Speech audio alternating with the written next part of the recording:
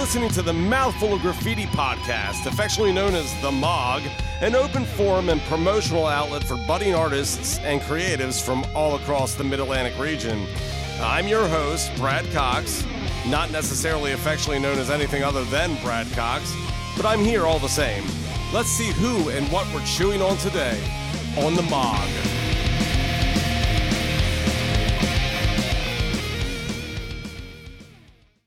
Friends, East Coastians, and countrymen and women of all ages, welcome to The Mog.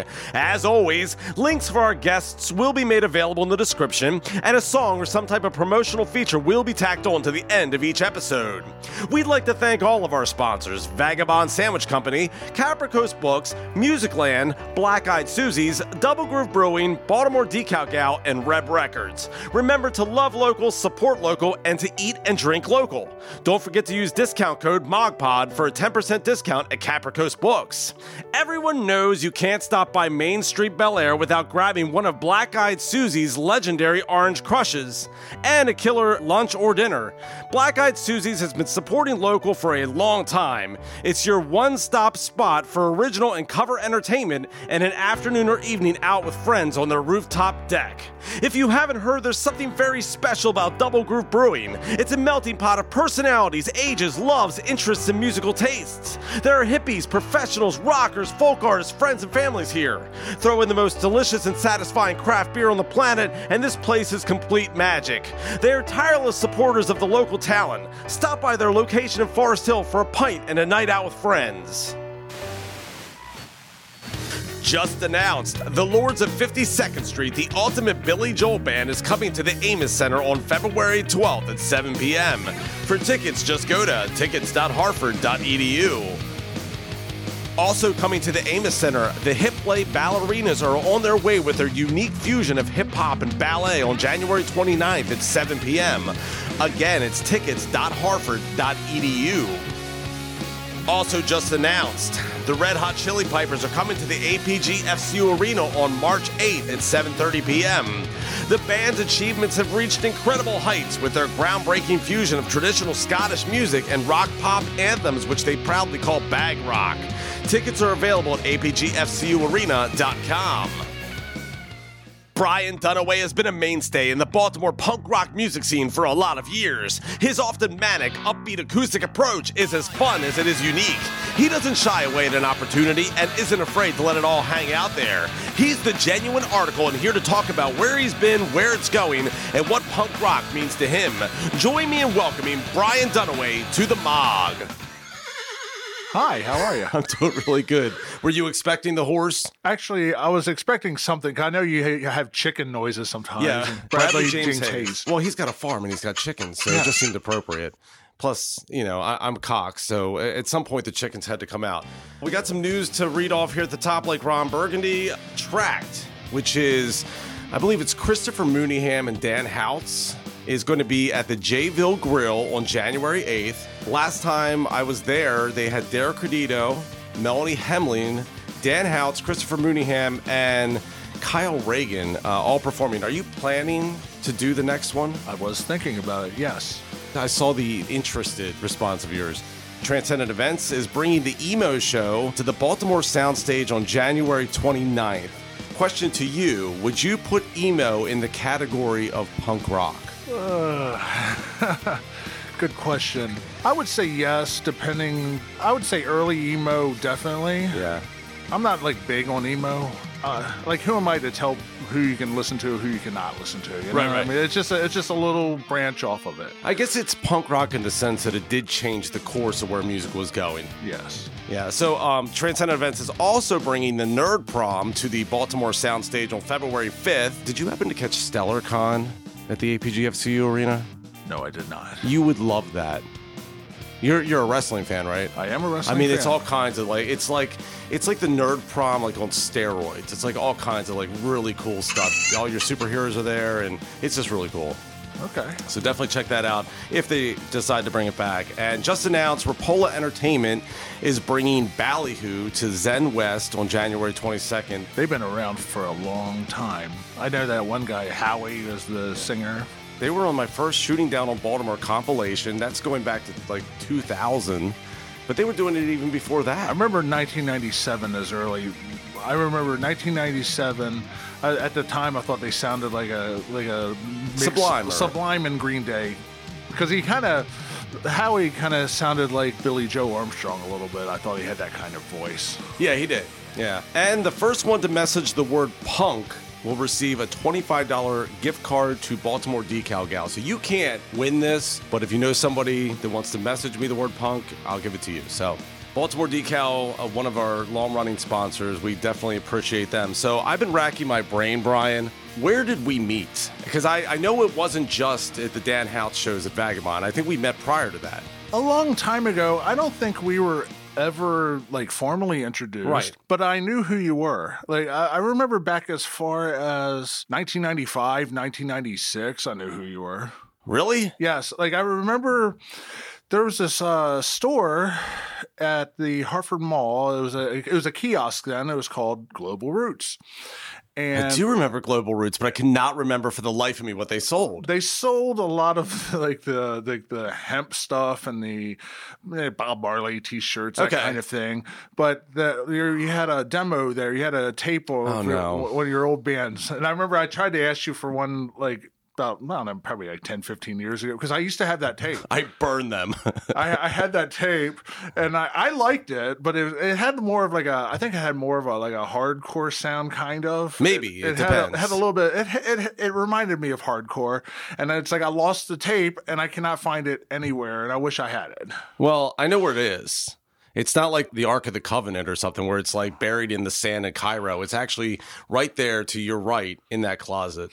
So now you know where it is. Anyway, I wasn't sure if we met like through Rance Denton. Do you know Rance? I know his brother Bob. Okay. Rance I've never met, but I know who Rance is. Bob was a good friend of mine. He was actually in my wedding. Yeah. Yeah. He was in Schizo at one time, was he not? He was briefly. So the way it all kind of came together was Rance Denton had a friend that had passed away. His name was Mike Gupton. And basically, he was a fan of the band, and there was no band. So Rance was like, can we maybe put a band together to do a benefit show for Mike and his family? So we asked Bob, because Bob was like on the couch in that moment. And then Rance was like, well, I could probably play some keys. And then we just started calling friends, like just trying to kind of piecemeal together a band. So we ran probably 8 to 10 shows together. And then that was it. But that was like back in 2000, 2001. But yeah, he was. Had you seen any of the old Schizo shows? You guys played the bank one time, did you not?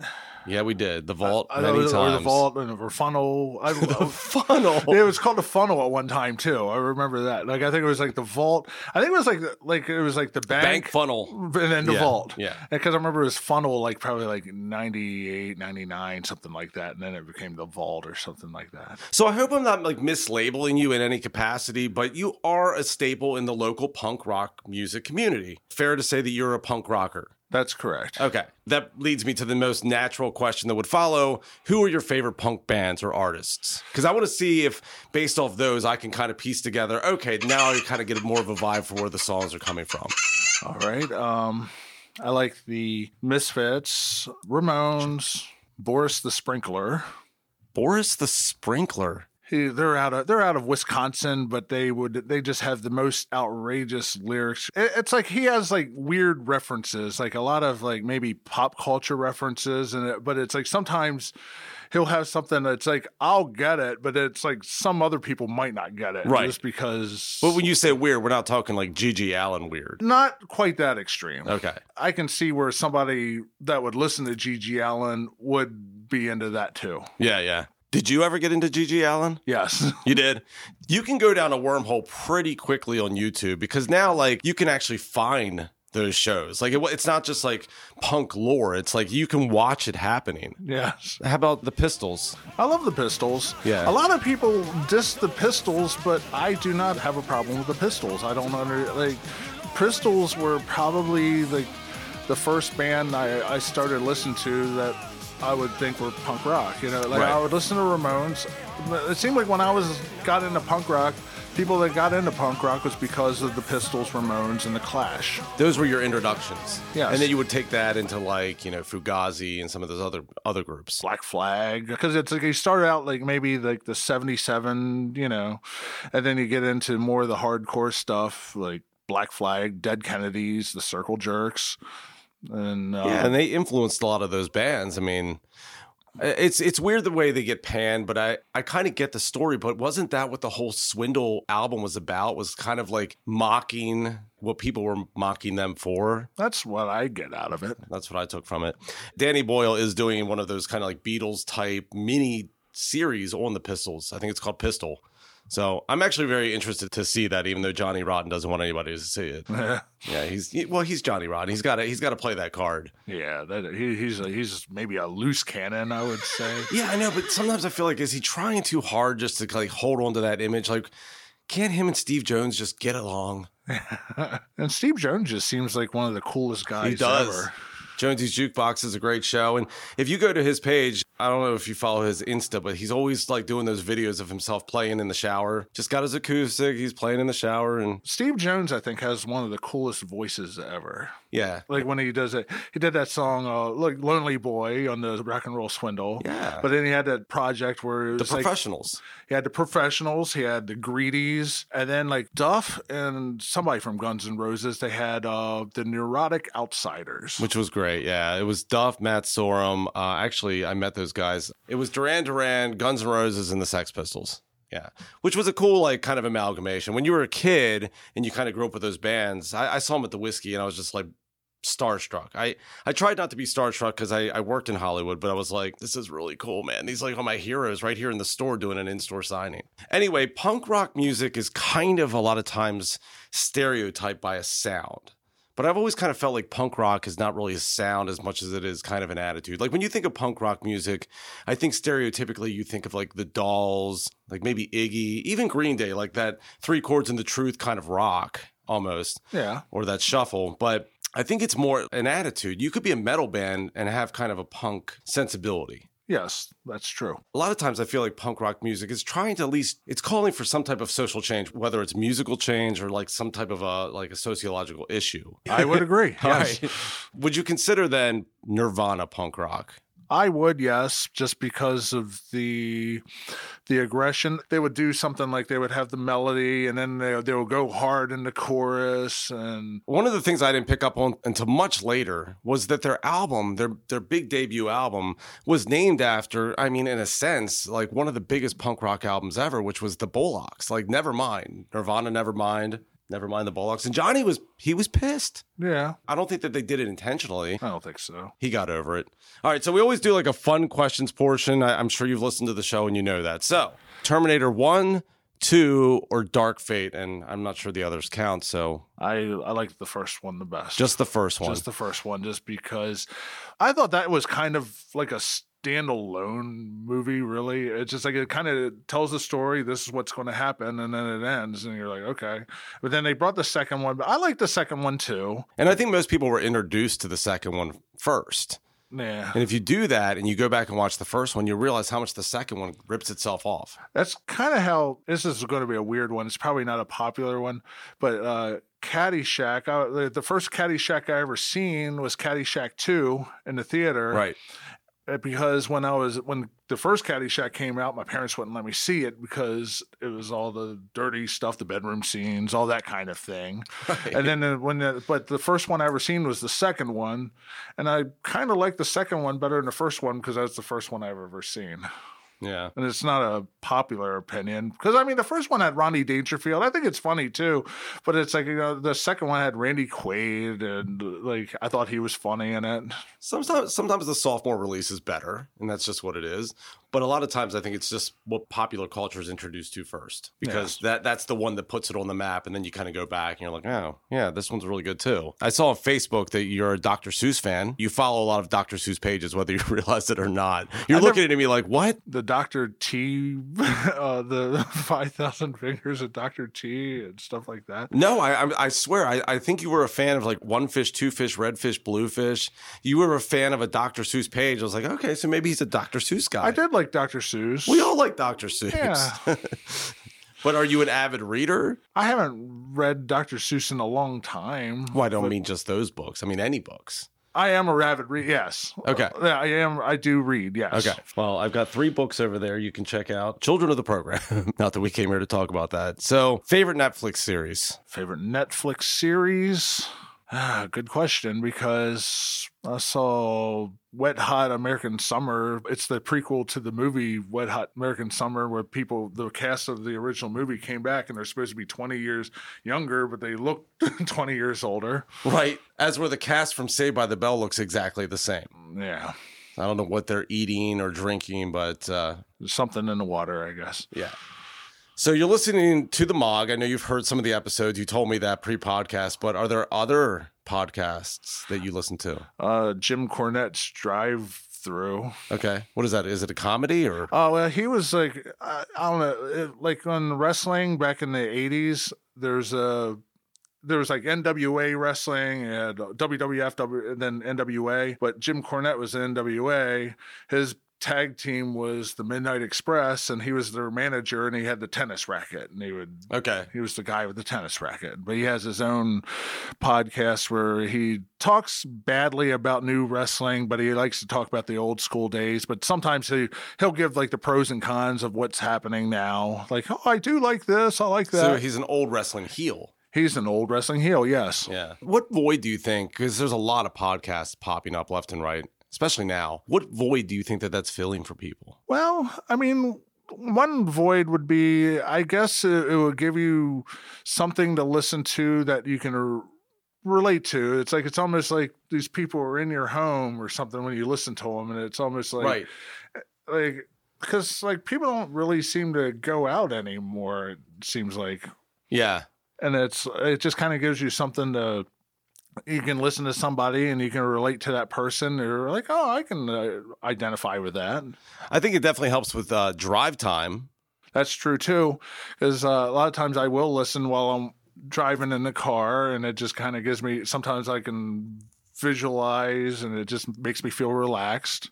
Because we kind of came from a era of time where rock stars were kind of a thing, and there was a certain mystique, and they kind of stayed a little bit out of the public eye. But that's all gone now. It's like, it used to be this mystery. Like everything had a little mystery to it. Which was cool for sure, but I think that's completely gone. And I was thinking about like, what do podcasts serve? And I think it's like, well, how close can we get to the person? It used to be like, you can't get to them. Like you can't find them. But now it's like, okay, I can see what Tommy Lee's doing if I go to his Facebook page, but I want to know really what Tommy Lee's doing. So now you can actually listen to the Tommy Lee podcast. And so I think it's bringing people even one step closer than they used to be. So I agree. How about Spirit Animal? Spirit Animal? We're still in the fun section here.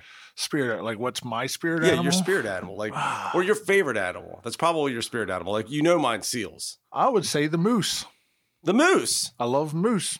It's kind of random. I've never heard somebody say the moose. Well, why the moose? Well, I used to go up to New England a lot. Kristen and we would go to New Hampshire a lot and up to Maine. Yeah. But in New Hampshire, there's this place that had a moose excursion. We would ride the bus, and then we would go around, look for moose, and we would see some. Is the plural of moose moose? Yes. Okay, so it's not meese. It's not meese, it's moose. Okay, so you love the moose. I do love the moose. That's fantastic. Now, where were you going up there in New England? We would go up to, I would go to Salem, Massachusetts. Okay, cool.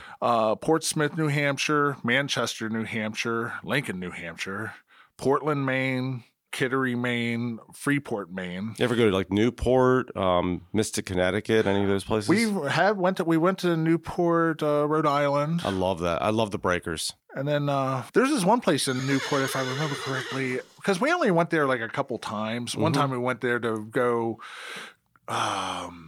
went to it was a house that's supposedly haunted. They had a medium there. Oh, cool.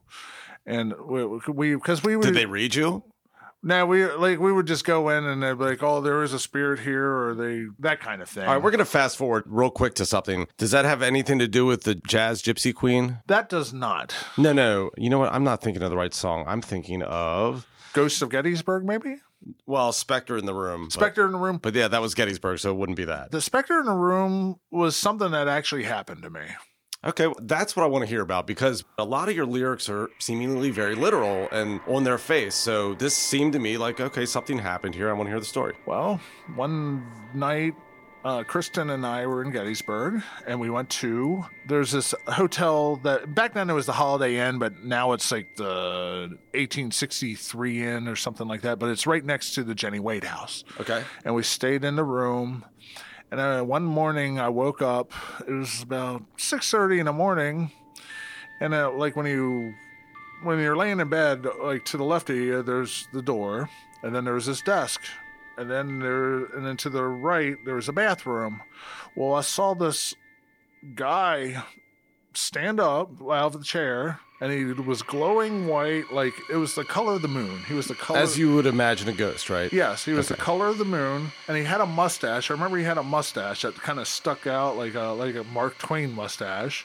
I mean, did it terrify you at first? Well, it was more like, did that just actually happen? Okay. It was one of those, but I saw him get up and then walk to the bathroom, like walk past the bed, walk into the bathroom. But before he walked in the bathroom, he just disappeared. And he just vanished. And it was like, I was like, did that just happen? And then I went back to sleep.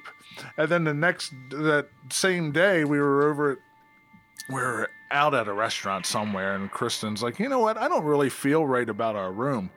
And I said, did you see it too? And she's like, did you see what too? And I was like, oh, never mind. We should probably check out. So what do you think, after having an experience like that, what do you think ghosts are? Are you a person of faith? Do you attribute it to like some type of like spiritual purgatory, or? What I get out of it would be somebody that was maybe had in life, he didn't I would say he had unfinished business, and he probably died tragically, and then he keeps coming back to maybe fulfill what he did, or he might even or he or she might not even know that they are dead. Right. There's kind of that debate, like, is time real? And I kind of wonder if it's just like energy that's frozen in time that you're just happening to come across. You're seeing an image that in linear time actually happened like probably 50 years ago. That energy is actually past, but it's still somehow trapped in the present. I don't know if I explained that very well. That sounds logical. I don't know. I mean, it's either that or there is linear time and they're just literally hanging out in that spot all the time. And that seems kind of like, if I were a ghost, I would probably go different places. I would travel. I'd be like, oh, I'm in Rome now. But it's like, when you hear these ghost stories, they're always in the same spot. You know, it's like, oh, I saw the same guy sitting in the same chair in the same hotel room. Yeah, it's like it makes you wonder, are they trapped there? Trapped energy. I don't know. I guess we're going to have to find out at some point. But continuing on with the fun questions, I know you're a wrestling fan because you dressed up like Rowdy Roddy Piper at least once for one show. We have had a lot of wrestling fans on the program. We've had Kevin Hawk, Nick Ellison, Matt Witzel. What is it about Rowdy Roddy Piper that resonated with you? When I was a kid, for some reason, I liked the bad guy wrestlers, the heel wrestlers. I don't know why. It's just I was a Sheik guy. I love the Sheik. I loved him. When I was a kid, I used to be like, I like Rowdy Roddy Piper, and then people are like, well, he's a bad guy. And I'm like, yeah. Yeah, I like Megatron and Starscream too. Exactly. I don't have to tell you. Starscream was pretty cool. He was dope. Yeah, Starscream was kind of like he would stab Megatron in the back. Absolutely. He was more evil than Megatron, and for whatever reason, he kind of had like more personality too. He's kind of like, what's his name? Freddy Krueger. Like, if you put Freddy Krueger and Jason together, I will always lean towards Freddy because Freddy had like this maniacal personality. Yeah. So you're a tough one to nail down. You don't have a lot of music outside of SoundCloud that you can find. There's some stuff on YouTube. Yes. I listened to everything that I could possibly find. And we talked a little bit pre-podcast, but I will re-ask it now for the listeners. Why is a lot of your music not on these other platforms? I don't know how to get stuff on the iTunes properly. Okay, so it's more of like a tech disconnect. Yes. And I'm going to help you with that. Well, thank you. Yeah. Are you recording your own music? I have this guy named Brian that recorded for me. Okay. You may find yourself wanting to record more songs because it's just like, I can put them out there. I've seen you perform at a lot of the Sandwich Stock events, but where else do you perform?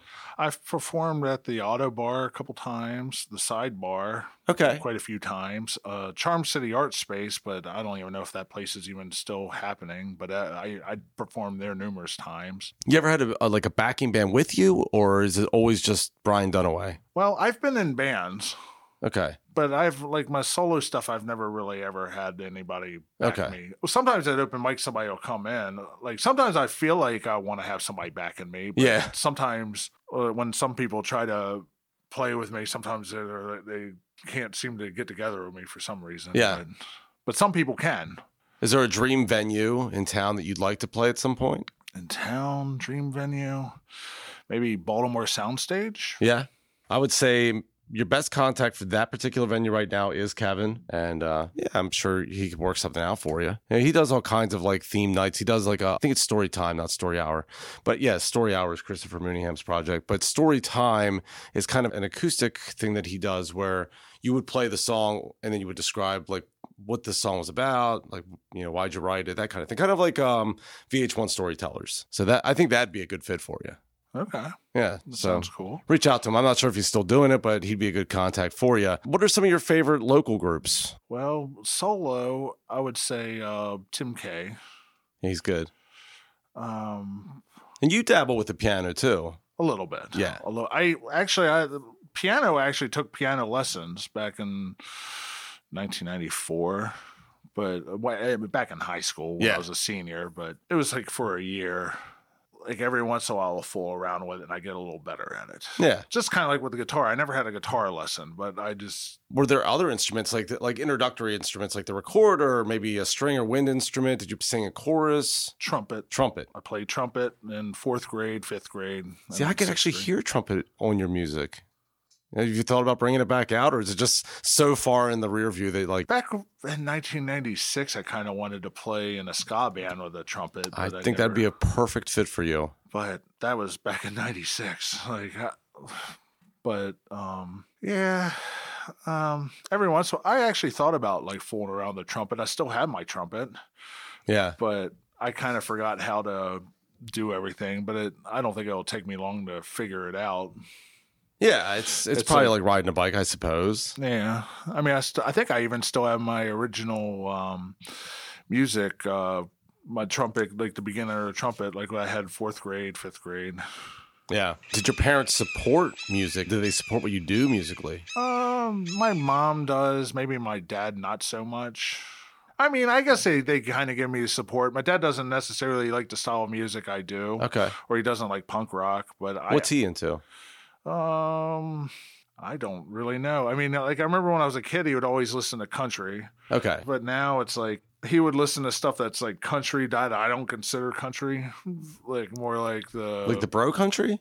More like the modern day stuff that, but I don't even think I don't even think he's even a fan of that really. Like he's not really much of a musical fan, I don't think. Yeah. We were talking pre-podcast and you actually just took over your dad's electrician business, correct? That's correct. What's the name of the company? Value Electric.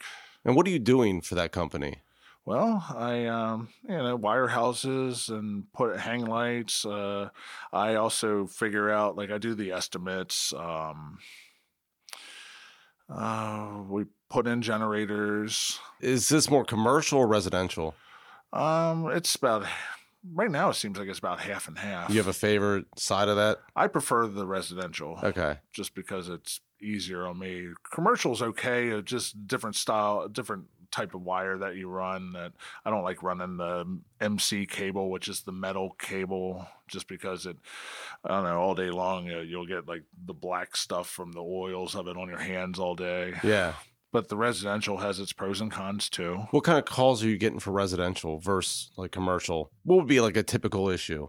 Typical issue would probably... Because what you do is rather specialty. You know, like a plumber, like copper pipe springs a leak or something like that. Somebody's got to come in there, cut the pipe, put the new pipe in, and only they can do that, you know. For us, it seems like it would be more like somebody's light's not working, somebody has some outlets that are out. Then again, somebody would want to remodel. Let's say they want to remodel their house a little bit, and they would want a price on like what would it take to, how much would it cost to do this, and this. Like I want to add, it seems like, well, the past month or so, it's like people want to add receptacles or outlets outside for their Christmas lights to plug in, that kind of thing. Yeah. Do you like the work? I like the work sometimes. Yeah. But you'd much rather be playing music. That's correct. Yeah. But I mean, it's like I haven't really found my niche to live off of my music, I suppose. Well, I don't think any of us have. Yeah. Have we? I mean, So I need something to support myself. yeah. A lot of your songs, I listened to, like I said, as much as I could find. There's a lot of changes in the time signatures. You'll start a song off kind of like at a medium tempo, and then you're kind of like going off into a ska kind of vibe, and then you're kind of coming back and forth. Well, when I write, it seems like it changes a lot when I get more and more and more into it. When I play it out more, it seems like it changes more. As time goes by, for some reason, I end up picking up speed on it. I don't know why. It just kind of happens. It ends up being a faster song anyway. Well, I wasn't sure if it was like an intentional stylistic thing, or if it was like you're saying, kind of more of an organic thing where it started one way and then you're just like, you're feeling it kind of going in another direction and you take it there. It's more like it just goes in another direction. Sometimes I'll listen to an older recording that I recorded of a song, and I was like, man, I forgot that it was that slow and it had that part or that. Because most of your songs are pretty upbeat. I guess I'm going to actually skip a couple questions ahead and just ask you, what is your songwriting process? Oh, usually I'll just like sit around and just kind of just play. Is there a muse? Is there something you're tapping into? Like what? A lot of your songs, like I said, they seem almost very literal. So like, where are you pulling from? Well, a lot of the time, yeah, like I'll pull from, let's say, something that happened to me or something. I'll just think of something. I'll be at work and then I'll just I'll either like let's say I'm on my lunch break and I'll just think of something off the top of my head, and I'm like, and it, just something that it just kind of hits home, and then I'm like, I'm gonna see if I can write a song about that, and I'll just keep it and then, the lyrics will just kind of come, and then I'll just mess around with it, and then I'll make changes. Sometimes I'll be like, you know what, this flows better than that, and I'll just I'll word it around. Sometimes, a lot of the time, one of my problems is I try to be grammatically correct all the time. Really? For some reason. So you have an OCD with grammar. Yes. Which is weird. That's a kind of a weird hiccup. It's I'll have the OCD with grammar, and then sometimes I'm like, but sometimes I'll put something, the word ain't would make that flow better. Right. So at that point, the song's developing. So you're saying basically the chords and the words are they're writing themselves in tandem. I guess you rehearse it over and over and over, and at times you'll start feeling like this part needs to be faster or slower, and then you have that time signature change, which would make it a little bit difficult for somebody that you're playing with to connect with, because they don't know what you're feeling or thinking or why you're choosing to go in this direction. They're trying to keep that four on the floor kind of vibe. All right. So any obstacles that you've run into as a musician? Obstacles? Well, I don't know. I mean, things like writer's block could be. I do get the writer's block. There are times where I'll be sitting around and I just can't think of anything. I actually can't believe that, because you seem very fluid. You seem like you're always, in some capacity, putting music out there. Sometimes I'll write something, and I would get the writer's block where I'll write something musically, the music and the lyrics, and then sometimes I would just, I don't know if it's not losing interest. It's just more I have a bunch of unfinished songs. Yes. I just have I was like, okay, this sounds cool. The B roll or the C roll. Yeah. I'll have okay, I got this part here, and I'll use that for a song, and then I got another song here, and then I just never seem to complete it. And then sometimes something will happen, and then I will go back. Yeah. And then I'll be like, okay, this something, it'll just hit me. I want to challenge you to do something at some point. You said Brian records you, correct? Yes. Okay. I want you to go in there and record a song, and instead of tracking the vocals, take the song home and rewrite a totally different song on that recording without having the guitar in your hand. It's kind of an interesting thing that happens. I recently went to Tony Corelli's studio down in Middle River. Okay. And we basically took a song that was written on the guitar and transposed it onto the piano, and that's all we could get done that day. So I took the piano recording home, and as I'm sitting there listening to it, I'm like, I started hearing an entirely different song. And because I wasn't focusing on just the guitar, trying to play and sing the song, I could focus on, okay, I'm just going to try to write to this as if this is a totally new piece of music. And it actually turned out really, really cool, but it was just a different take on my approach to writing music. There's this one song that I did I put it on YouTube recently. It's one of it's my last piano song. I did see that. That one there, I wrote that a long time ago, and I wrote it on guitar. I had different music for it completely. Okay. And then one day I was just like, but I would play it out and then just never really I played it out a few times, but every time on guitar it changed. Yeah. Like I would always do something different and then try to bring it back, or I had different parts. And then one day I was just playing the piano, like just like and then like I was like, I wonder if those lyrics will fit. And then I just kind of put those lyrics with it, and it just, to me, it just made it more fun for me. Yeah, I think that when you write with a piano, it's definitely a totally different approach, and there's like more space in the music, which actually led me to one of my other questions was ballads. Have you ever actually tackled a ballad? I can't imagine it based off what I've heard, but I've actually thought about writing a ballad, but I just don't know if I can do a ballad that well. And that's the song that I skipped to earlier that I made the mistake of. But Jazz Gypsy Queen is about as close as we get. That is probably the closest to a ballad I've got. Yeah, I think you should try it. Just see what happens. Or is it like one of those things where a lot of people, they're uncomfortable writing certain types of songs? Like I can't write love songs. I can't do it. I can't really write love songs as much as when I was young. I think what it is like I've been with Kristen for a really, really long time. It's kind of hard to write about a fantasy kind of song. It's like I can't do it. I just can't if it's not about me, who's it about? I'm exploring thoughts. It's like, I saw this girl at the bank or the supermarket. Right. I can't do that. Yeah, you can't do it. Yeah. So what do you try to communicate through your art? Well, I have my impression, but I'm curious what yours is. Mine would be just plug away and just try to bring whatever's inside to life. I think just try to. Well, that's your creative side, but what do you hope that people receive from it? Oh. Like when somebody comes to like Sandwich Stock or wherever and they're watching you perform, what are you hoping they're taking from that? To me, it's like kind of a sense of fun. I'm thinking like we're here to have a good time, and you're bringing that. It's not overly serious. Maybe like they got a good story out of it. Yeah. Like maybe like because you're very good at storytelling. That's what I was saying about being very literal. Like if there was a ghost or a specter in your room at room 434 at the Holiday Inn, that's exactly what happened, and that's exactly what the lyric's going to be. So you're hoping that they're kind of picking up on the storytelling a little bit. Yes. Yeah. Do you ever get nervous getting up on stage? Not as much as I used to. I still get nervous, but it's more like the last Sandwich Stock I played, I was pretty nervous. Yeah. And but the ones before I wasn't so nervous.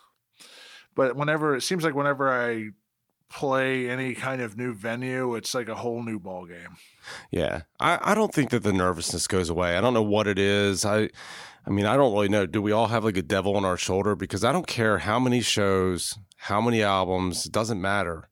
I still feel it just like everyone else does. We all have this idea, I think, that other people deal with it better. And I don't think anybody deals with it well. I've done enough of these podcasts to learn that. And one of the cool things that's actually manifested from the podcast is people tend to, for whatever reason, feel comfortable sharing their insecurities. Sometimes I'll play somewhere where somebody I know is if they're playing, I can tell that they've been playing probably since they were a kid, and they're right. very, very good. Mm-hmm. And you can tell, that they should probably be like Joe Satriani or right. that kind of thing. Right. And it kind of makes me nervous because I almost, in a sense, I kind of feel that they're probably judging me like, oh, this guy has no talent or that kind of thing.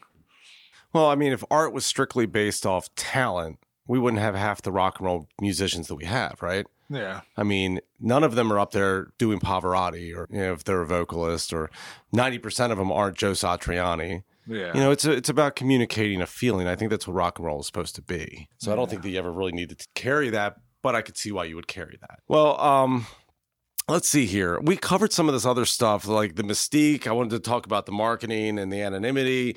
But did you used to really enjoy that feeling of getting a new album and just taking the liner notes out and really getting into the idea of what you thought the band was? because it's all lost. Yeah, it's all. That's why I still like the old vinyl, because you open up the vinyl, it's like like that Alice Cooper. Like I have that one Alice Cooper album where it has that song Nurse Rosetta on there. But open that up and it has the pop-up book and all that, and you just kind of. But that even has like the mystery too. But it does. Like, but you just kind of. But it kind of gives you like, man, what's going through Alice Cooper's mind, you know? Yeah. Well, actually, you go back to his older stuff, and he's like, he was out there. He was out there. Like I was listening to some of his stuff from the '60s, and yes, you're like, wow, it's Zappa territory for sure. Yeah. So we talked about like your punk rock influences, but who are your non-punk rock influences? Phil Harris, Bing Crosby, Frank Sinatra, Elvis Presley, good old Frank, and a lot of the old. I like a lot of old blues stuff, a lot of old country stuff, like Hank Williams, Jimmy Rogers, anything raw. Like I like the old like raw country. Like I have that Hank Williams album, just me and my guitar. Like that. It's just like Hank and his guitar, and he just it's just 3 chords and the truth. Yes, that's what you're getting. And I love that stuff. I love campfire type tunes. Writing a very simple song can be very, very difficult. To like write something in a way that is completely fresh and new and honest is very difficult, even sometimes more so than writing that big prog type thing. Yeah. You know. Anyway, you're very good at that. A lot of your songs actually clock in at under 2 minutes, which is that by design, or is that just kind of where you mentally check out? Like I'm on to the next idea at this point. It seems like that's just what happens. It's just what happens. It's just what happens. Like I usually do like, let's say verse, chorus, bridge, and probably sometimes I'll do verse, chorus, and then a bridge, and then end with a chorus or something like that. Yeah, just try to mix it up. Yeah, like I'll just try to mix it up. Sometimes when I write stuff like lyrically, like I'll go back and I'm like I'll try to put in more metaphors and stuff like that. Sometimes I like to put something in there where when I go back, it's like I'll put something in there that like it's kind of like I kind of know what it is, but other people be like, it's kind of deeper, and I try to put deeper stuff in there. Like I try not to be so straightforward now. Mm-hmm. But like my new CD that I have, I'd like to hear some of that. What's that? I'd like to hear some of that. Yeah, like I have. I don't like there's some stuff where it's like for instance, there's this one song I have. It's a little, actually, that one's a little longer. It's kind of getting into like the 3 minute, but it's like, there's a song called Hobgoblin. Okay. Or Hobgoblin. I always enjoy your titles. It's called A Hobgoblin's Lair. And then in that song, there's this one part where it's talking about like the past kind of stuff. Mm-hmm. And then there's this one part where it says, like I say, grandfather ringing 3 o'clock chime, and you're like, grandfather, what the clock? It's a clock, that kind of thing. And it's just stuff like traveling time, that kind of thing, or just being, or in a sense, the song is about like maybe like in the, let's say, the doldrums, like where you're kind of like you just feel like you're like. It's almost like in the depths. You feel like you don't feel like doing anything, but then in a sense, you kind of got to get out of that. Yeah. Out of that situation. Well, you're a creative. You're always going to have that. You're probably the same way I am, where if you're not creating something, you feel like you almost feel bad or guilty, like you're wasting time or something like that. I don't know if you do, but. Yeah, sometimes I feel like I got to do like I always have to do something. Yeah. But then I hate it when I'm in that situation where I don't do anything. Yeah, but then it's kind of a double-edged sword. Like sometimes I feel guilty for not relaxing because I never relax. But then I feel guilty if I am relaxing. So I can't win psychologically. Yeah. So I'll be sitting there. Usually I'm watching TV and then the guitar is right there. Like I have to have it in my hand or do something. But I went through a couple of your songs that I could find. Take Me to the Pub, Beer Barons, both obviously kind of straightforward tunes about drinking booze. So are you a Bolan's guy or a Looney's guy? Bolan's. Yeah. I thought it was an obvious answer that you would give, but then I was like, well, maybe he's a Looney's guy. I don't know. So you're a Bolan's guy. You ever play up there? I played Boland's, but I only did the open mic at Boland's. Okay. I did an open mic at Looney's, but But I wouldn't mind playing like Boland's, but it's probably hard to get into. Because like it seems like a lot of places they require you play a lot of covers, and it's like I'm not really a cover kind of guy. I'll cover stuff, but it's like I'm also one of the guys that's like, instead of playing, let's say, Sweet Child O' Mine, I'm playing My Michelle and Rocket Queen, you know. We used to do My Michelle. The only reason we used to do Jungle all the time was because in high school I was in a Guns N' Roses cover band. And so our friends from high school would come to the shows. And then we just started doing it as a nod to like that band. But then it kind of became this thing where it's like, are they like I started hating doing it. So then we tried to start doing like other ones like that, where it was like, okay, well, you're not getting that, you're not getting Jungle, you're getting My Michelle now, or you're getting You Could Be Mine or something else. But so you like to do like kind of more of the deep cuts, and I agree with you, man. I mean, absolutely. Yeah, because I mean, when you're at work or whatever, it's just like you hear like the regular stuff all the time, like right, and it's hard to tune out, and it's like I'm like, unless it's your job. If you're a cover band doing it, then you should do Jungle. Yeah, you know. But if you're Brian Dunaway playing at Boland's, you should do a deep cut, and you should do your version of the deep cut. Yes. Yeah. What other covers do you do, or have you done? I've done. I do like a lot of weird stuff. Like I do 5'2" Eyes of Blue, which is an old 1920s song. Okay. That's when I really started experimenting, when I started trying to do like 1920s jazz or just kind of put it in there. And then I do like, 50s rockabilly. Like I've done Jailhouse Rock. Oh, that'd be a good one. Yeah. I did Yakety Yak by who does that? The Coasters. Yakety Yak. Don't talk about it. Yeah, the Coasters. Yeah. I played that at the farm fair. Like it's perfect for the farm fair. 3 or 4 years ago.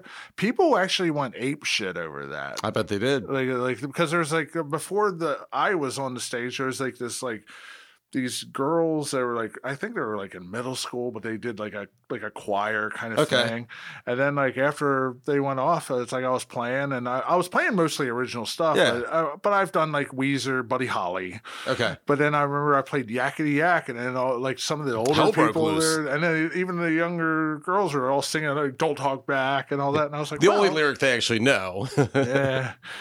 And then, but yeah, I've done Yakety Yak. I've done you should do Yakety Yak at Tract, because everybody always goes up there and does an original or two, but then they'll do like a cover. I'd like to hear that. I'm probably going to be up there. I don't know if I'm playing or not, but if I do, then I'll see you up there. And do like Charlie Brown or something like that too. Yeah. Well, at the very end of the episode, we're going to hear a song called The Chi-Town Gangster. So I went on a fool's errand to try to figure out what the song was about. And I'm assuming it has something to do with Chicago-based gangs, but you tell me and you tell the listener. And then after that, we're going to listen to the track. So Chi-Town Gangster.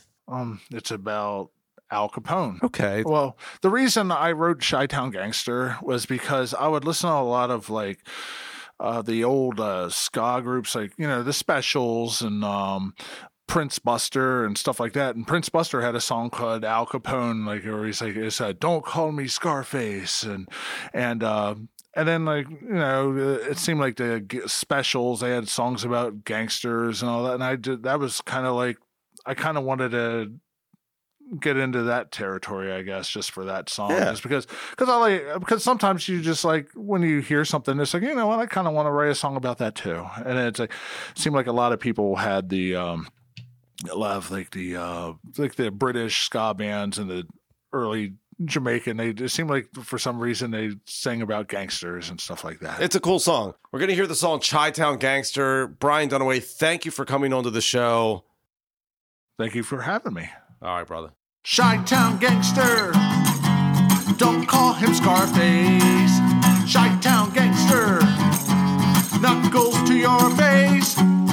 Gangster life, gangster fun, razor blade, Tommy guns, yeah. Chi-Town Gangster, Chi-Town Gangster, leader of the mob. Chi-Town Gangster, killing was his job, yeah. Never mind prohibition, let's make some bathtub gin, yeah. Chi-Town Gangster.